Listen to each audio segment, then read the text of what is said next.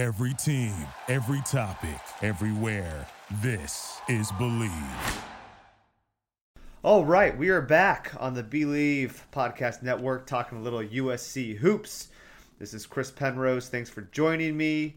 Really excited. SC is undefeated in Pac-12 play. Also undefeated in 2019. But we're talking about the Pac-12 conference season opener against Cal Bears. A couple of crazy things happened. First of all, we had another injury. I guess at this point, it's not really crazy. It's almost expected. Poor Andy Enfield and his coaching staff just can't quite catch a break when it comes to trying to keep this team healthy.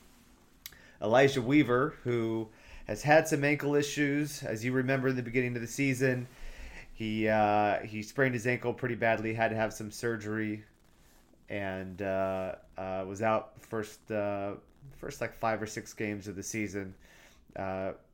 Enfield had a walkthrough before the Cal game, made sure no one was going full speed, maybe a little bit of light jogging, just wanted to make sure there were no injuries. And of course, what happens? There's an injury. Elijah Weaver accidentally steps on someone's foot, rolls his ankle. He's out for the game against Cal. So 8 scholarship players now shrinks to 7 scholarship players available for the game against Cal. Luckily for USC, they were playing against a very bad Cal team. And with all that said, SC ended up getting a win, 82-73 on Thursday night.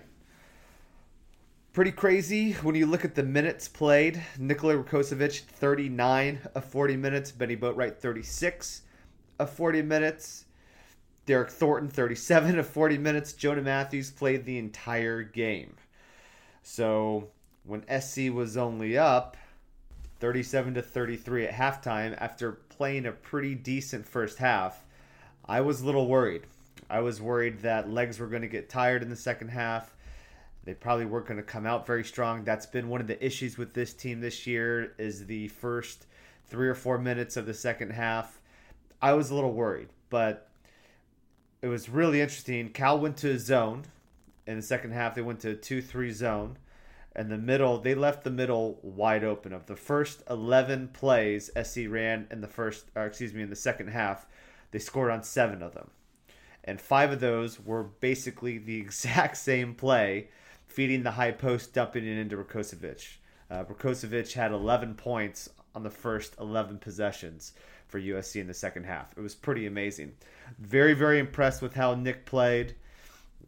You look at his box score, he had a career high in points of 27 points, 8 rebounds, 12 of 14 from the field. He did get a stupid foul again, and this is my biggest problem with Vukocevic. You got to love his fire and his intensity. I think that does help him as a player, but he had a really stupid flagrant foul. He was lucky it wasn't a flagrant 2. He got a technical the previous game. He's got to keep his emotions in check just a little bit. I mean, if this game's tighter or if it's against a much better team, especially towards the end of the Pac-12 season when I'm hoping USC's playing for something, getting a flagrant or a technical, that is a complete momentum killer, and it's a complete momentum swinger for the other team. So that's something he needs to kind of figure out.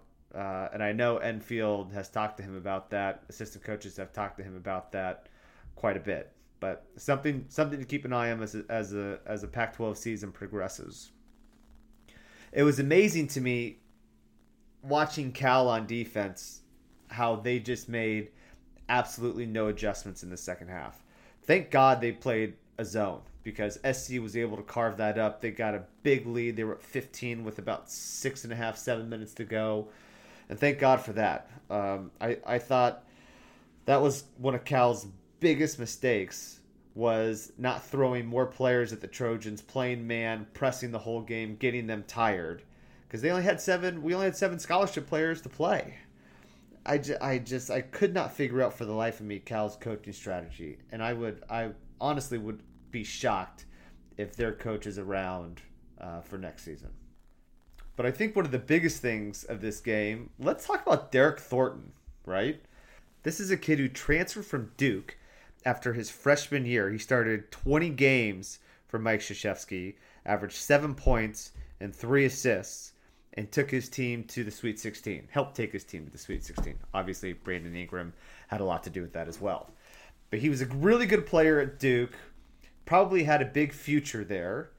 And decided to come back home to Los Angeles. Andy Enfield got him to come to USC. Redshirted. Came in as a redshirt sophomore last year. Played behind Jordan McLaughlin. This was supposed to be his year where he could kind of show how he was the point guard. We've talked about it on this podcast. He has not played particularly well this season. Turnovers have been a big problem for him. He has not been shooting the ball well. He had a monster game, and I'm really hoping that he can continue to build off this, and this is just level 1 for him as a player here at SC. He played in 37 minutes, as discussed, 5 of 6 from the free throw line. That's been a big issue that we're going to talk about in a little bit for SC. Free throws. 12 assists, no turnovers. In my opinion, biggest stat, no turnovers. I couldn't tell you how many point guards have had that many assists and have not turned the ball over. It's pretty incredible.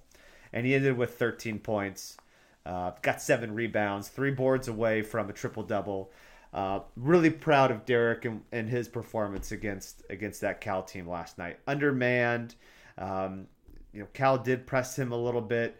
For him to not turn the ball over at all when he was basically the only point guard on the floor the entire night is pretty spectacular. So really excited for him and hope he can just continue to build off that momentum and take that into the game against Stanford on Sunday.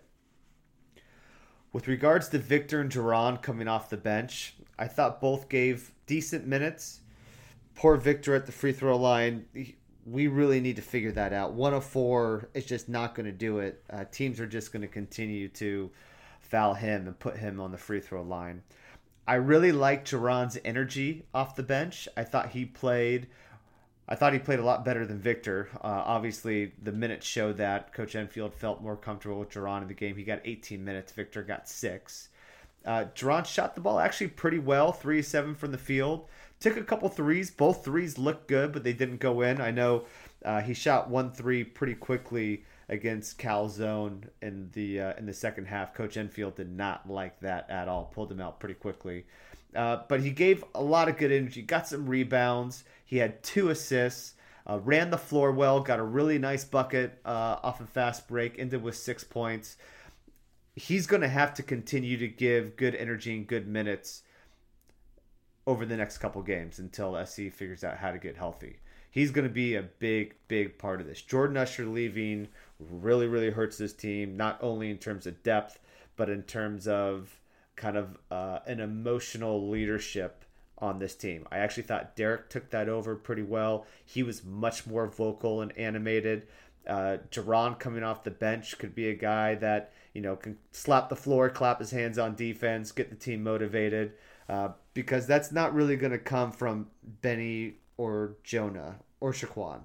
Those guys are kind of, the quiet assassins who just don't really show a whole lot of emotion, aren't really yelling at trying to get people motivated. So that's going to have to come from somewhere else. And it's always good to have someone off the bench who could bring that fire.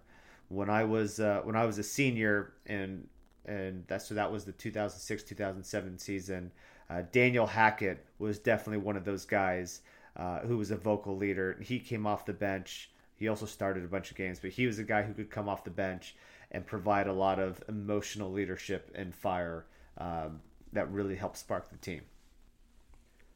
But watching this game, I'm not quite sure if it's as much of a gritty, hard-fought team win for USC as much as it was, this is a bad Cal team.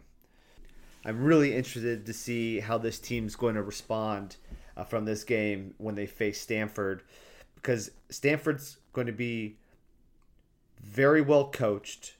They're going to run their offense. They're going to get in a stance and play man defense.